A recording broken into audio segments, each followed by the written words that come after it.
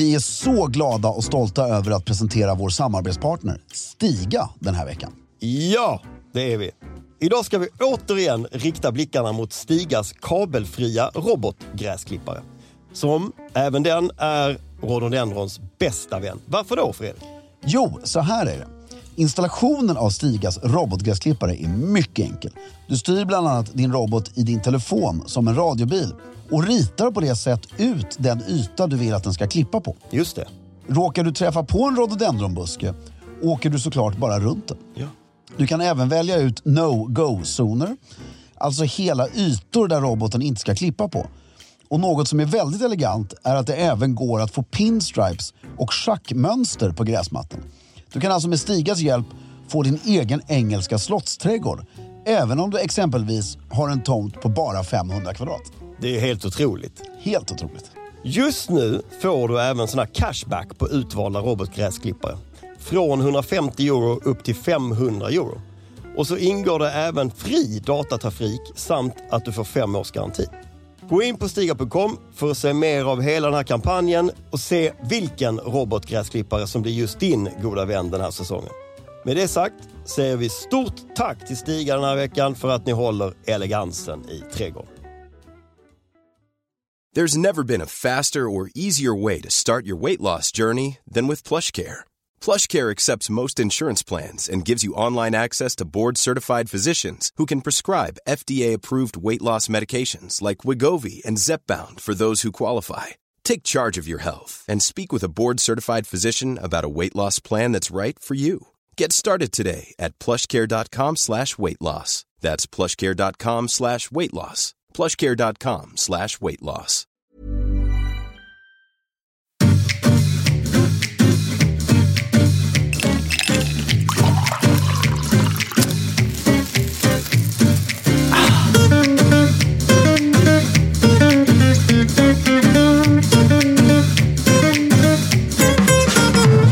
Hej och välkomna till Stiljournalen. Jag heter Fredrik af Klerker och sitter här med min fantastiska vän Filip Strömbäck. Så himla roligt. Inte alls trött på dig. Det kändes som att du var trött på mig idag. Jag skojar. När jag klev in i rummet idag så kändes det så här. Nej, men jag har haft en väldigt rolig dag. Har du? Så jag var absolut inte trött på dig. Utan det var länge sedan jag hade en sån här, alltså inte intensiv så att den har varit jobbig. Nej. Men intensivt rolig dag. Ja. Från väldigt tidigt. Ja. Jag hade mitt första riktiga möte 07 idag. Nej. Det måste till och med du säga tidigt. Det är supertidigt för ett möte. Det har jag aldrig haft förut. Men väldigt roligt. Ja. För frukost, du går ju upp tidigt. Det är ju inte kul att gå upp så tidigt. Nej.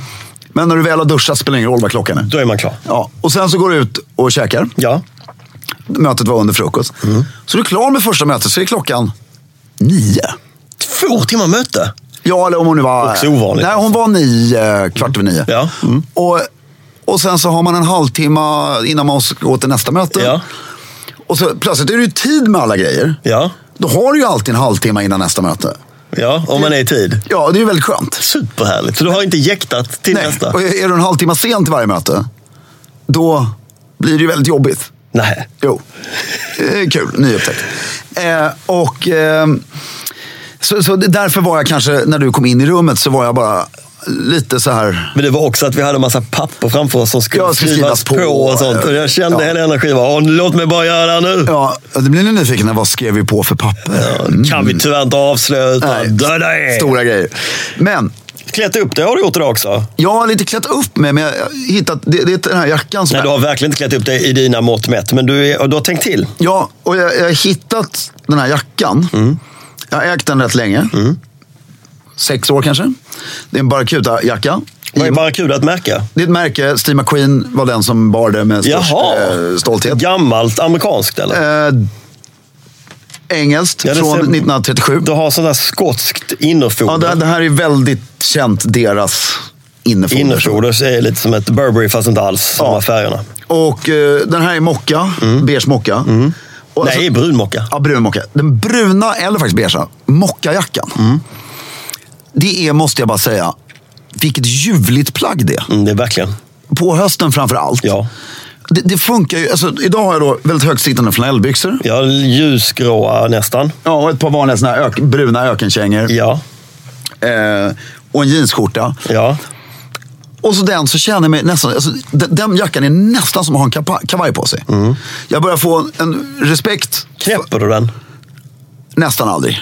Är det knappar eller blixtlås? Blixtlås. Och vad är det gråa som ligger där under? Det är en collegetröja. Jaha, som du bara har slängd med. Över axlarna. Och sen, det tycker jag är för att slippa knäppa den. Så det är skönt att ha en rätt tjock tröja med sig som man drar på sig och har jackan utanpå sen när det blir kallt. Får jag fråga en sak om blixtlåsen på den här jackan? Kan du öppna upp blixtlåsen där ner till också? Det är hela nyckeln. Så att den är bara knäppt i mitten? Det är så trevligt. Det är en jävla skillnad på jackan. Det här trixet har inte jag riktigt upptäckt förrän ganska nyligen. Nej, det är ju ljuvligt och det går ju inte att köpa. Jackor kan gå, men det går knappt. Men en tröja med dragkedja som inte går att öppna, den går inte att ha på sig. Nej, men vet du, jackor också, sen jag har lärt mig det, då har jag insett att när man drar, skillnaden är ju att man ser ut som ett skolbarn när man drar blixtlås vägen därifrån, och man ser vuxen ut när man bara knäpper i mitten. Ja, och sen är det, även om det är svinkallt och du vill ha allting knäppt, så bara öppnar den en halv decimeter så att det blir, du får lite, det är ungefär som ett dasslock, du får en passform på det. Ja. Och men just där att kunna, och sen det jag har fått respekt för är, alltså inte respekt för att jag tycker att det är snyggt, utan en förståelse är ett bättre. Det är den här otroligt missriktade försöken stilmässiga som görs ibland när folk sätter på sig en liknande jacka och ett par flanellbyxor och en slips. Aha. Det är gulligt. Men det är inte rätt. Men det är inte rätt. Och nu förstår jag grejen. Alltså, jag skulle aldrig göra det, men jag förstår tanken. Därför till och med jag känner när jag sätter på mig den här jackan som att jag har en kavaj på mig. Lite kavaj, ja. Jag tror jag känner mig ändå lite uppklädd. Så jag ser hur misstaget kan begås. Ja, jag fattar precis. Att du plötsligt, och så tror du plötsligt att det här är ett inomhusplagg. Alltså att det är ett plagg du har på dig. Ja.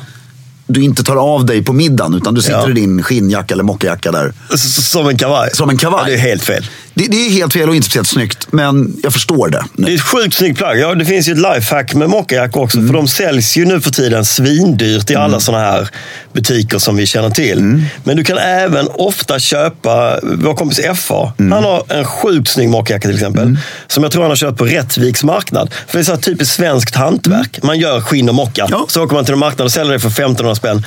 Skitsnyggt, för du kan liksom inte gå fel i passformen. Den är alltid snygg nästan. Nu älskar jag varumärket bara kuta. Jo, jag vet. Men du behöver inte gå och köpa som för 10 000 i en butik. Och en mockajacka är, som Filip säger, så märkeslös. Ja, verkligen märkeslös. Ja, och det är bara det engelska ordet för mocka, suede, kommer ju från swed.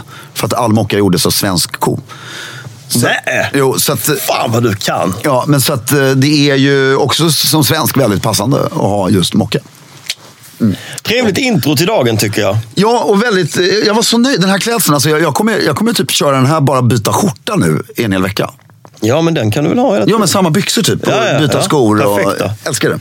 Har du flera färgskiftningar av den gråa i flanell? Nej, tyvärr inte så här höga heller. Därför bomullsbyxorna börjar bli lite kallt. Även om de inte är kalla så ser det kallt ut. Man skulle inte gå ut, även om det var varmt nu skulle man inte gå ut i en linnekavaj. Nej, det ser ut som du försöker för mycket att hålla kvar. Ja. Nej, jävligt roligt. Och sen tycker jag, den här mockajackan, jag stod och tallade på den förra helgen när jag skulle bort. På en jakt. Och tänkte, för jag visste att det skulle vara varmt där jag skulle på jakt. Och så tänkte jag så här, ska jag våga vara så här cool nu? Eller inte? För det finns ju alltså att du på jakt, som vi ska dyka in i. Jag ska devalvera jakten nu. Ja. Nej, men tänk dig det här, för att liksom glida in nu på jaktämnet. Att du har på dig alla de här nickers och vad du nu har på dig. Ja. Men så vet du att det ska bli varmt den här helgen, så du behöver inte ha på dig någon tjock jaktjacka. Nej, ingen sån här chevalier-jacka. Nej, det skulle du ju aldrig ha ändå. Men, eller något som är... du behöver ju bara något som är naturfärgat. En brun mockajacka. Då kan du ha slips till mockajackan. Men kan du verkligen ha den? Ja, men det skulle inte vara ett coolt knäppt. Du vet, så här, du står där med bössan. Ja, har de på själva jakten? Ja. Vet inte, vad tycker ni? Alltså, jag tycker att det där är lite mer biker, eller vad heter det? Baseball fit på den ju. Ja, det är det jag tycker. Midjan, det är coolt. Midjekort med en sån här resår och... Ser du vet, jag tänkte lite, vad heter han? Flygaren. Charles Lindbergh-stil. ja. Kanske om det är Upstate New York och jagar, då kan du ha den klassen. Nej, jag tycker fortfarande inte det. Även om det är 200 år sedan. Däremot håller jag med dig om mockan. Men den här, vi har ju pratat om den här den nya moderna miljardärsuniformen. Med jeans och såna här CQP-sneakers. Och så har de en sån här overshirt i mocka. Ja. En sån overshirt. På jakten. Overshirt. Till nickersarna. Och en slips. Det kan man ha. Det är snyggt. Där satt det. Eller hur? Visst. Skitsnyggt. Sjukt snyggt ju. Sjukt snyggt. Jo. Vi ska prata jakt! Jakt tänkte vi. Det är ett efterfrågat ämne. Efterfrågat ämne. Och vi tänkte då prata först lite historia. Jag vill bara säga att vi gjorde ett avsnitt för några veckor sedan som vi kallade Karlaplansjägaren i vår... vad heter det? I vårt bibliotek. Och det är flera som blev besvikna för att de ville ju prata om just jägaren från Karlaplan. Ja, men den tar vi nu då. Men då tänkte vi att vi ska börja med lite på Philips önskan här faktiskt. Ja. Ska vi prata lite historia kring jakt? Ja.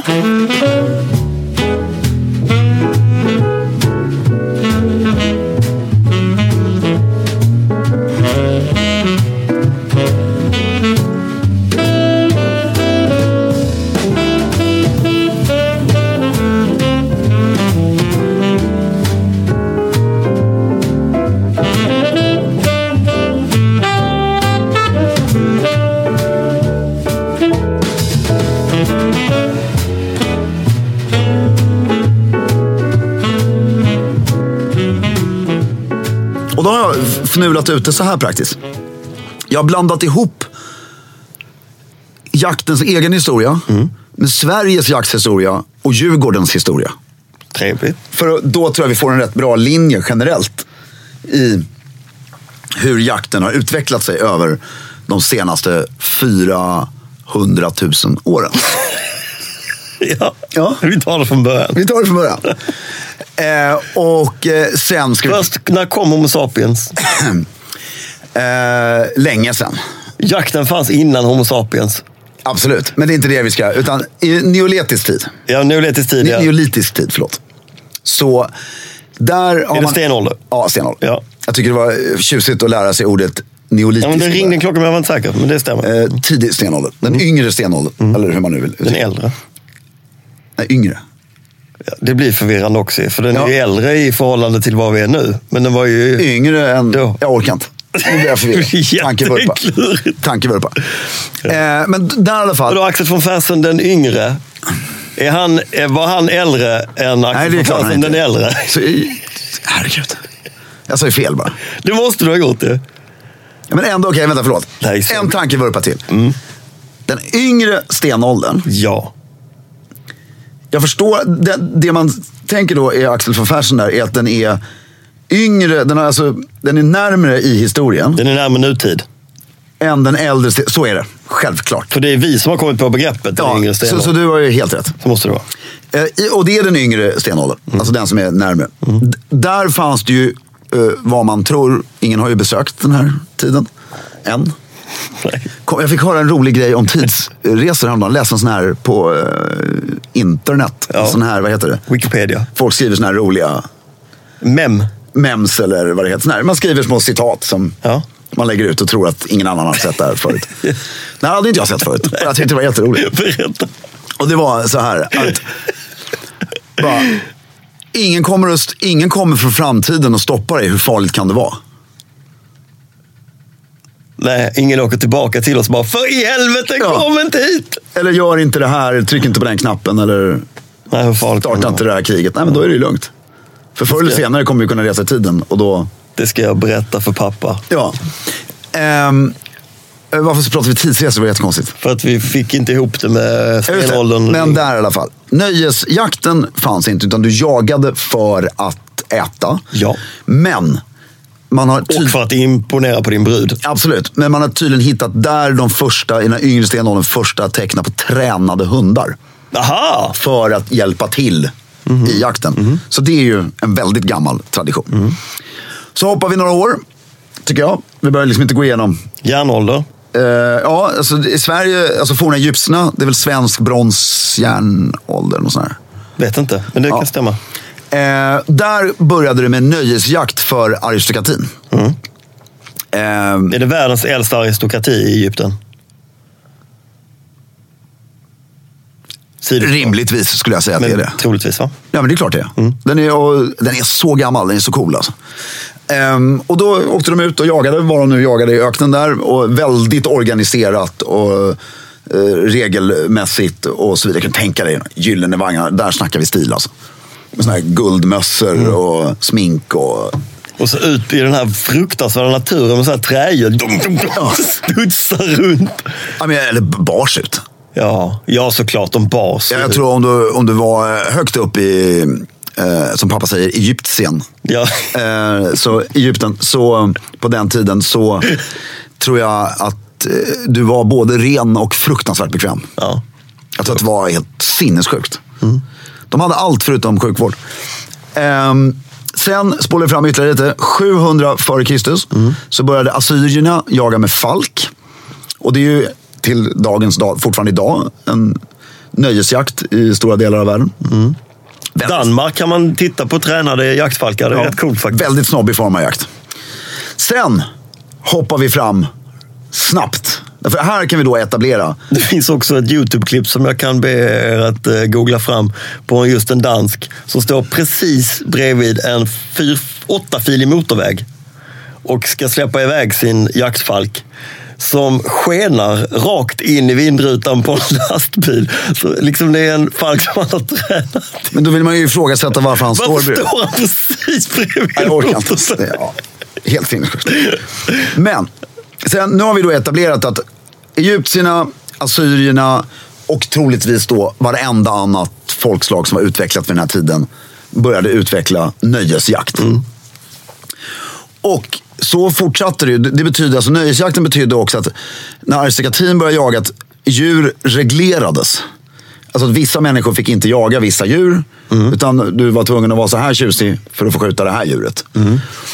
Och då hade man koll på, vet du om man hade koll på stammarna då? Alltså djur, hade man koll på hur många älgar och sånt? Ja, du hägnade in och framförallt så var det ju mer eller mindre dödsstraff på skjuta kungens hjortar. Ja, och det var kungens. Ja. Men då hoppar vi väldigt snabbt framåt här. Johan den tredje, han anlade Djurgården i Stockholm som en viltpark där det var renar, hjortar och älgar. Och inte så mycket jakt, men en viltpark. Varför hade man det? Vad skulle man ha det till? Nej, men det är väl vackert. För att det var vackert? Ja.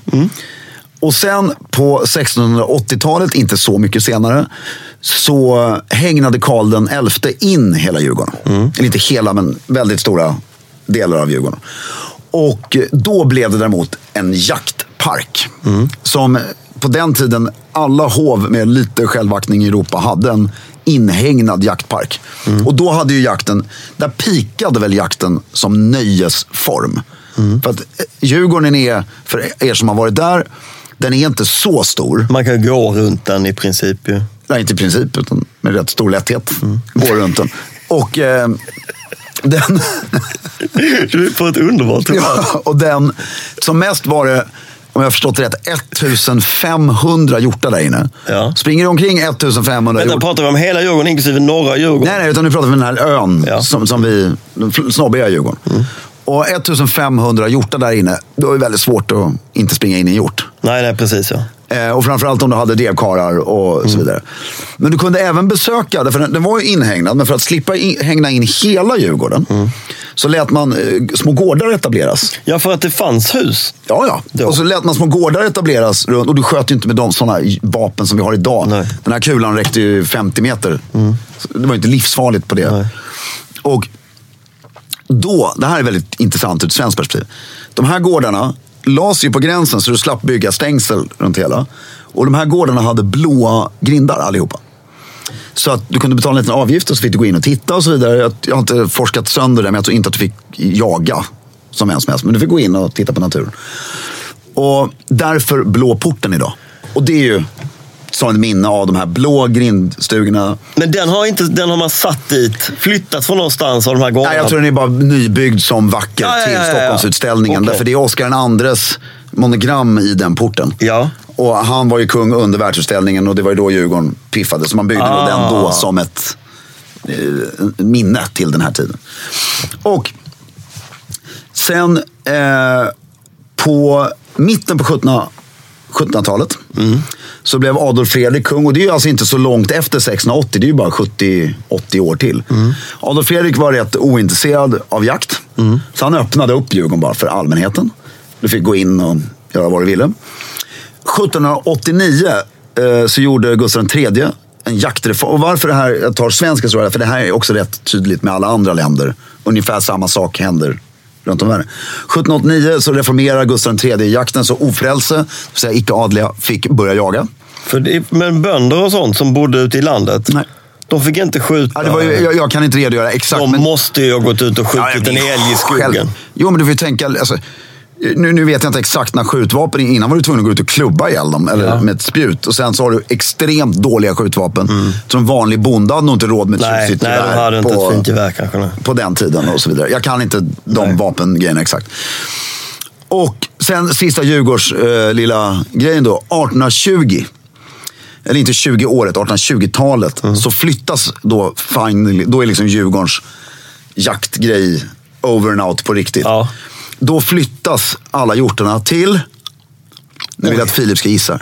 Hjortarna flyttas därifrån till Sörmland någonstans. Nej, det här är rätt lätt om du, nej det är klart det inte är lätt, men det är väldigt lätt när man vet svaret. Drottningholm. Hjorthagen.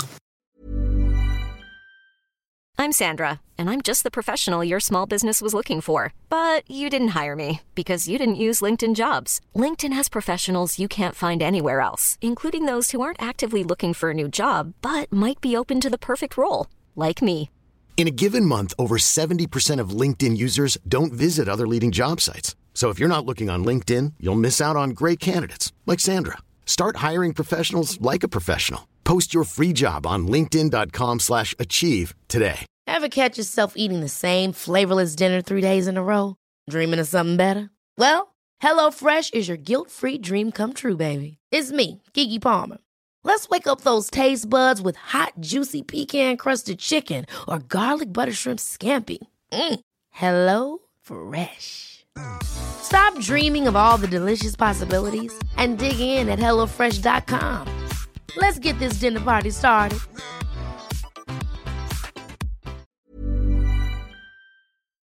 Och det intressanta tycker jag är historiskt, du har den här nöjesjakten. Där, och jag kan inte siffror, så nu kommer riktigt stora ägare här kanske slå mig på fingrarna vad det gäller historisk fakta. Men de vapnen som fanns, först var det spjut, sen var det pilbåg och sen var det, vad heter det, armborst säkert och så vidare och så vidare. Men det fanns en rätt kraftig begränsning i den skadan, eller den, alltså det mängden vilt. Du som enkel, alltså om du var ute på sån här kunglig jakt, då kunde du säkert skjuta 1000 vilt ändå, för att det var så våldsamt mycket drev människor och stor apparat. Men som enskild person så gick det inte att fälla så mycket djur. Nej. Sen allt det som då vapna utvecklas. Först har du gevär som inte var någon större skillnad från pilbågen, för du var ändå tvungen att ladda om från pipan. Och sen kommer de här högeffektivvapnen som vi har idag. Och då skapades det ju väldigt mycket lagar och sen oskrivna regler för att du inte, därför det blev så lätt att skjuta djur så att du inte ska liksom slakta dem, utan. Nej, just det. Och där måste jag säga, som vi pratar jaktens historia nu, så måste jag då, min personliga kommentar på den här utvecklingen är att när jag läste på om det här, då ser man en sån sundhet i den tidiga, alltså säg 1800-talet och fram till 1950, 60, 70-tal. Att du verkligen så här, du börjar jaga utan kikarsikten. Du har dina högeffektiva gevär som kan skjuta 2000 meter och effektivt träffa något på upp till 200 meter.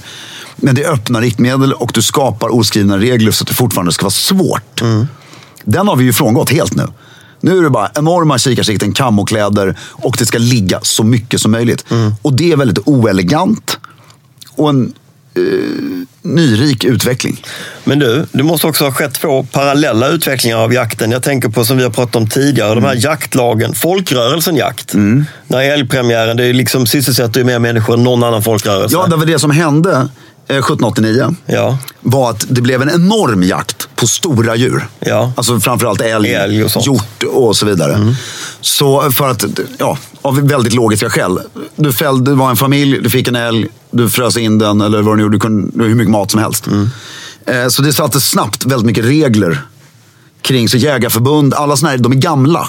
För att det krävde, för älgen var ju, nu är älgen fri, tjoff. Pang, så var alla borta. Ja, ungefär. Så att det här har reglerats väldigt kraftigt. Men alltså, den folkrörelsen känns som att den har så här, följt länsstyrelser hand i handska under tiden och liksom det har följts upp och man har koll på stammen. Och respekt för att folk behöver mat och hela den biten. Det är något samröre där. Den andra jakten, den här flotta sällskapsjakten, som här stammar från det du pratar om med hägnen och... Ja, men från Egypten egentligen. Ja, och sen hängjakt och så. Det känns som någonting annat. Det är ju ingen där som har skjutit någonting för att frysa in kött. Nej, och det som är så komiskt när du läser om det här, ingenstans så står det någonting annat än nöjesjakt. Nej. Det kallas överallt i alla historieböcker utan att någon ser ner på det, men det kallas för nöjesjakt. Och det är så jävla komiskt. Det är ingen av de här moderna jägarna kan säga att de nöjesjagar. Du får inte en jägare att säga det. I alla fall inte i ett publikt forum. Nej, de lägger alltid huvudet på snö och pratar om att stammen måste minska och hit och dit. Ja, inte så här, men jag tycker det är kul att gå ut och skjuta djur. Utan det är så här, vi har vårt ansvar, vi måste se till att hålla djurbeståndet. Ja, och jag säger, jag jagar ibland. Ja. Väldigt, inte mycket. Men när jag jagar så jagar jag bara för att nu tycker jag att det här är kul. Jag har inget vildstamtänk eller mattänk eller någonting, utan det här är ett nöje som man gör. Och jag tycker det är så komiskt att liksom, nöjesjaktens historia. Och ingen jägare jagar för att det är kul. Alla jägare jagar för att hjälpa Sverige.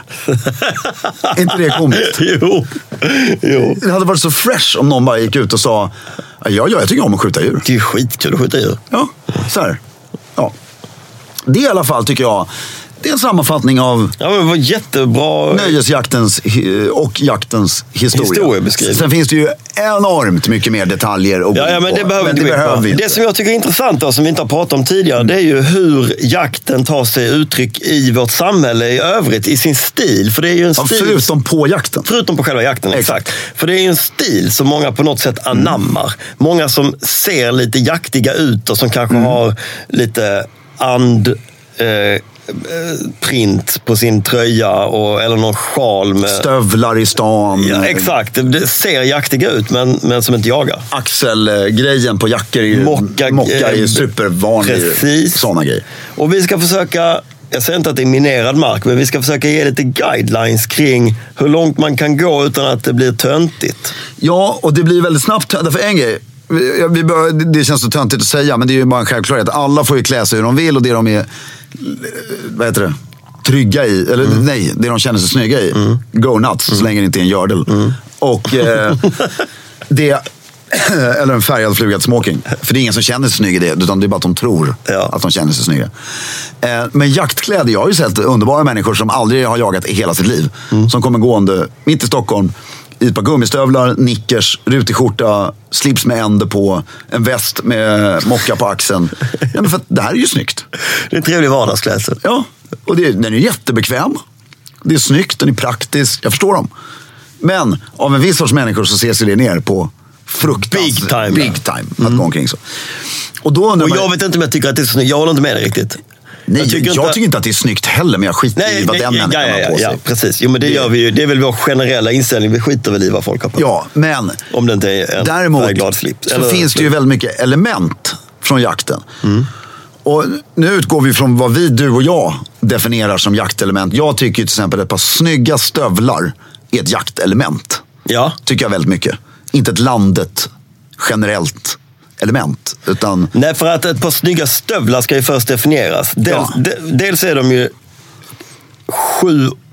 5-7 centimeter högre än ett par... I skaftet, än ett par vanliga stövlar. Alltså om du sitter ner, så du precis kunna böja på knät. Precis. Där uppe slutar de. Det är ju ett par jaktstövlar. Precis. Ett par fritidsstövlar som du går ut och... Alltså, du har ju dem när du även plockar svamp och vad du nu än befinner dig. Absolut. Men du skulle kunna köpa ett par lägre skaftade stövlar. 100%. Och det är ju mer seglarstövlar, de här lägre. Ja, eller vad något sånt. Och sen är de ofta neopren på insidan. De är lite varmare. Ja. Sulan är tjockare så det blir ju längre i de här för att det ska vara lite värme under till. Ja. Och de i stan, det är lite som när vi pratar om sommaren. Det här, du vet, den perfekta shortsklädseln är när du ska ha glömt en grej på kontoret, du springer in. Det är då du får ha shorts på dig. Och stövlarna har ju nästan sådana extremt specifika användningsområden i stan också. Alltså... Jag hade ju, förr i tiden hade jag ju allt, men jag har ju... Jo, men alla har vi haft fel. Ja, jag vet. Jag promenerar till jobbet i stövlar och sånt. Jo, men om det är kostym och stövlar, herregud människa. Varför sa ingen till mig? Nej, men jag tycker inte, men om det är så här. Är det en svinregn idag med absolut katastrofväder, då tycker jag det är snyggare att ha kostymen och stövlarna till jobbet än galoscher eller någonting. Därför det blir väldigt ostiff. Ja. Men sen har du problemet så spricker det upp och blir strålande sol. Så ska du gå... Nej, därför du har ju de bra skorna med dig. Ja, de har jag på jobbet. Ja, så då får du gå hem i dem. Jo, så, men ändå, ja. Men jag tycker så här, jag går ut i parken med barnen. Nej. Stövlarna är borta liksom. Kanske, ja. Och det var ju, kommer du ihåg den här stövlen som dessutom heter Hunter? Hunter, ja. Alla tjejer. Men det är ju en stadsstövel skulle jag säga. Jo, men det står Hunter på den. Och plötsligt ska alla tjejer i hela stan. Det är otroligt komiskt. Ha ett par stövlar på sig. Även när det är varmt ute. Ska du ha stövlar. Och då blir det ju... Nej. Men jag älskar stövlar. Och jag älskar stövlar till jeans. Det är ljuvligt, du kan jaga jeans med fördel. Jag älskar stövlar, plagget stövlar. Men stövel är verkligen ett plagg som har sin plats och ska användas där. Ja, det är det. Tycker jag. Man ska utföra någonting fysiskt, gräva något. Nej, alltså är du på landet kan du ha stövlar hela tiden när du vill. Jo, men där känns det som att man konstant har något litet projekt. Men även om man ska ut på en promenad, liksom, vad som helst. Ja. Sen är det Knickers. Men de kan vi bara... Ja, hej då. Men om man då tittar på byxor, finns det jaktiga byxor man kan ha? Så alltså, vad jag är ute efter är att förmedla känslan av att man är lite jaktig. Jo, jag förstår det, men jaktiga byxor... Nej, Knickers kan du inte ha. Nej, men du kan ju ha manchesterbyxor på dig. Och du kan ha, alltså, jaktiga byxor finns det ju egentligen inte, förutom så här extremt praktiska byxor eller med sidofickor och sånt, men det har man inte. Nej, utan det handlar ju i så fall om om jag har på mig mina grova manchesterbyxor som är gröna, grönbruna. Ja. Och så har jag på mig en tröja med ett liten mocka på axlarna. Och så har jag på mig ett par rätt grova läderskor. Då förmedlar jag ju jakt genom det. Verkligen. Men då har jag ett plagg, eller två plagg som verkligen du kan ta med dig till stan.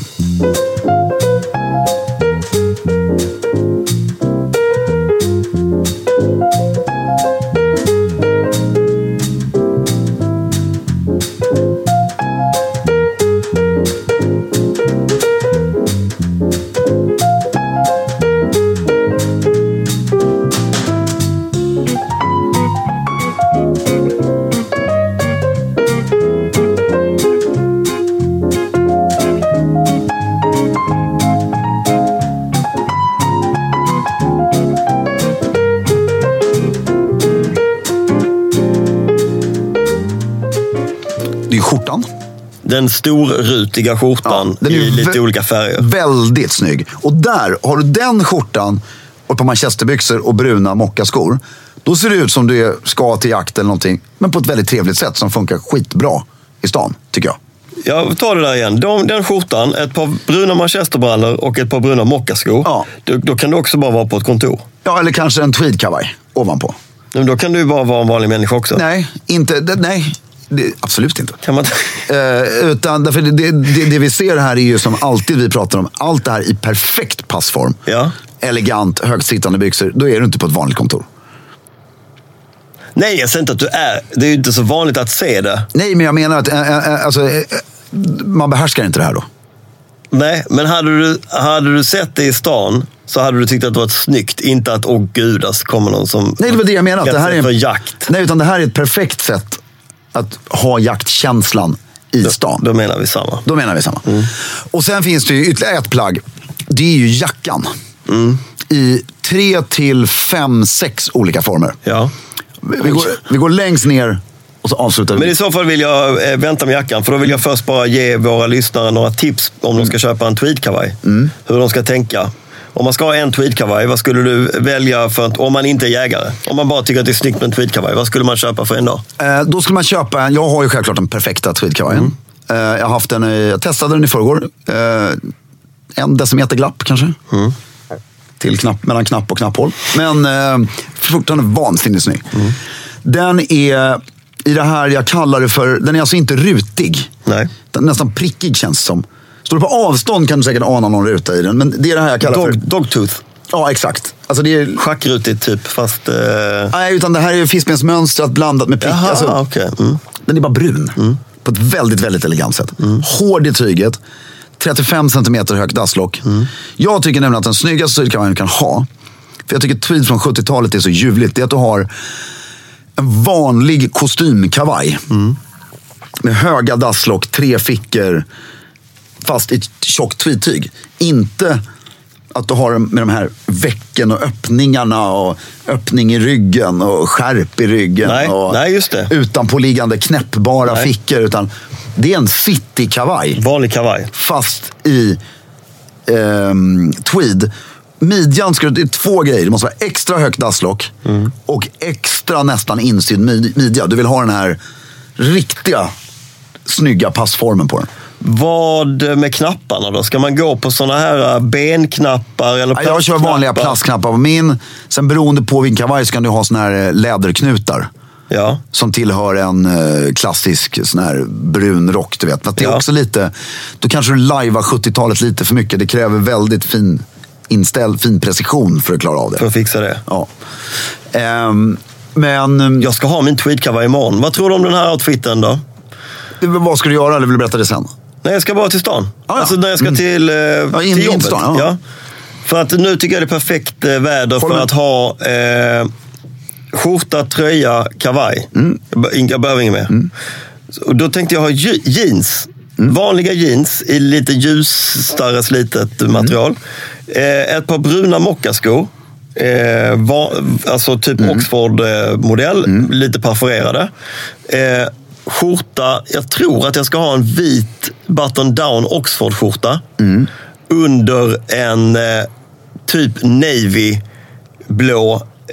kashmir rundhalsad tröja. Börjar du med tröjan på dig? Eller har du en... Nej, jag började med den på mig. För jag behöver vara lite tjock under kavajen. Ja, på morgonen behöver du det kanske när det är kallt. Ja. Skitsnyggt. Och så har jag en brun tweedkavaj. Ja, det enda jag är skeptisk till är den, alltså inte skeptisk, men det är det här med jeansen. För det är det här med kavaj och jeans, du vet, att den är så svår. Ja, men för mitt problem... Inget skärp. Nej, inget skärp. Nej. Ja, men det löser mycket. För jag har ett litet problem med att om jag klär på mig sådana byxor som du har nu, då blir det en helt annan outfit för mig. Då blir det är en helt annan outfit, jag håller med dig. Så det är någonting... Nej, men den är väldigt snygg, den är lite spansk, tycker jag. På ett positivt sätt. Ja, på ett positivt sätt. Ja. Ska du ut på jaga i Spanien på landet, så då kommer du klädd så. Kan man, om man ska köpa en tweedkavaj, har du några andra tips på hur man ska tänka? Nej, utan hitta det mönstret som du själv är väldigt trygg med. Försök inte förstå vad någon annan tycker är snyggt. Därför tweed det finns inget rätt mönster. Men det finns de som är lite fel, tycker jag. Och det är när det är för mycket. När det är alldeles för stora rutor. Ja, och det är för orangea rutor blandat med... Ja. Tagga ner lite på den. Och det är inte för att man ska dölja någons underbara färgglada personlighet, utan det är bara rent estetiskt så blir det snyggare. Sen om det är en person som har röda bågar på glasögonen och skriver krönikor eller så vidare, go all nuts. Ja. Liksom. Men det gemene tänket på tweed är... Och sen grön tweed, det är det jag vill komma fram till. Det är min kavaj, den är grön med bruna inslag. Den här ljus, alltså... nu skulle jag vilja att det här var ett tv-program istället för att visa den här. Men grön tweed tycker jag är väldigt snyggt. Det låter snyggt. Jackorna då? Men då har du ju västen. Ja.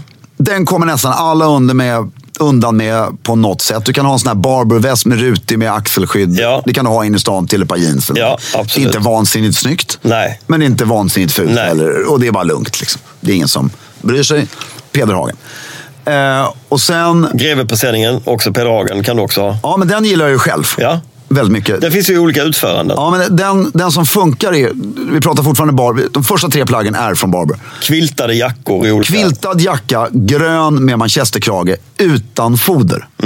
Så du har alltså en jacka på dig för syns skull. Den ger inget skydd mot ens 1 meter per sekund. Nej. Alltså det finns inget skydd i den här jackan. Nej. Om du knäpper den så är det alltså ingen skillnad från sen om du tar av den. Det är ingen skillnad. Jo, det blir lite kallare när du knäpper den. Konstig jacka. Men den är rätt snygg. Några fickor så du kan ha grejer i den. Speciellt din är lite ljusare grön. Har jag en? Vem är det som har den där som är lite ljusare? Det finns en sån här ljusare grön. Jo, men jag har en. Du tänker på den med päls på insidan. Ja, just det. Den är ljusare grön. Ja. Den är ljuvlig. Den är sjukt snygg. Och den gjordes ju bara för svensk marknad. Så det finns bara 200x. Ja, men det är så här ljusare. Den gröna färgen är fantastisk. Men den kan man ta med sig in i stan. Också så här, inte vansinnigt snygg. Nej. Och inte vansinnigt ful. Nej, ingen kommer ihåg en. Det är bara ett plagg. Ja. Men som funkar. Ja. Men det är ju hämtat från jakt och ridning. Och... Se bara till att inte fylla fickorna med grejer så att det blir så här. Nej, och sen har du ju 3:an. Nu räknar vi uppåt här tycker jag. Alltså att det blir bättre och bättre. Ja. Och då har du ju Barber-jackan, punkt. Alltså oljerocken. Ja. Och för att du ska ha någon sorts trovärdighet i kroppen så ska ju de här, tyvärr, alla måste ju köpas från Barber. Du kan inte ha en oljerock från ett annat märke, hur dyrt och flott. Om Hermes börjar göra oljerockar, nej. Och det får inte vara någon annat utförande än den. För Barber gör ju ibland väldigt missriktade innovationer. Gå inte på dem, utan det är den, punkt. Och den jackan är ju ljuvlig. Ibland kan du gå ut med den jackan och jag bara, fan gjorde jag nu? Känner mig som en full stoppskott. För att jag bara, det här är så konstigt. Sen ibland lyckas man få på sig några kläder så bara, nu är den här jackan sjukt snygg. Så är det ju med alla plagg. Men just den här jackan, eftersom den är så... versatile. Nej, men alltså stigmatiserad. Nej, men den kan ju kännas som ett Hermes-skärp. Förstår du? Att oj, nu blev det fel. Eller gud vad rätt det blev.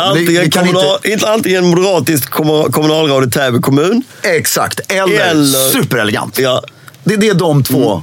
Och superelegant, då skulle jag vilja ta Philips klädsel som du pratade om tidigare. Och så är det jeansen igen. Och så känner du bara, idag... Fan, jag har gått ner 3 kilo i morse. Ja, men förstår du? Man drar på sig, allt känns perfekt. Så jävla snygg. Jodperson på. Oj, det blev lite längre. Det blir bara bättre. Och de här super bleka jeansen. Det är inte håla som är trådar, utan det är precis innan de måste slänga dem. För att innan allt bara spricker. Inget skärp. Och så det du pratade om, vit Oxford-skjorta. En knapp för mycket uppknäppt för årstiden. Ja. Och en brun beige kashmirtröja. Lite så här. Ja. Och så stoppar du in ärmarna i skjortan typ. För att hålla värmen runt halsen. Du knäpper inte jackan. Och så har den här Barbie-rocken. Så råkade du komma åt kragen så den viks upp lite. Och så är den supersliten, du vet så här. Där blev det snyggt. Förstår du? Jag vet exakt. Den timman av perfektion. Och sen faller kragen ner så du kommer av.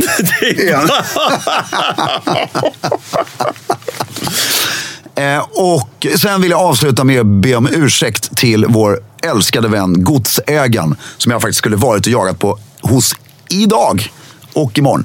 Men på grund av sånt här som vi alla måste göra, arbete och olika saker, så kunde jag inte det. Så till vår älskade godsägaren, förlåt, men jag kommer gärna nästa gång. Och till alla andra, sikta väl och håll stilen.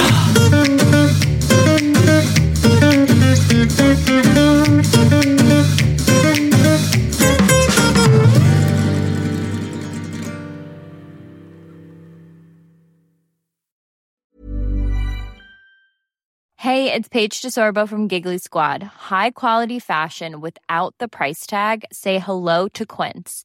I'm snagging high-end essentials like cozy cashmere sweaters, sleek leather jackets, fine jewelry, and so much more. With Quince being 50 to 80% less than similar brands. And they partner with factories that prioritize safe, ethical, and responsible manufacturing. I love that. Luxury quality within reach. Go to quince.com/style to get free shipping and 365-day returns on your next order. Quince.com/style. Hold up. What was that? Boring. No flavor. That was as bad as those leftovers you ate all week. Keke Palmer here. And it's time to say hello to something fresh and guilt-free. Hello Fresh. Jazz up dinner with pecan-crusted chicken or garlic butter shrimp scampi. Now that's music to my mouth. Hello Fresh. Let's get this dinner party started. Discover all the delicious possibilities at HelloFresh.com.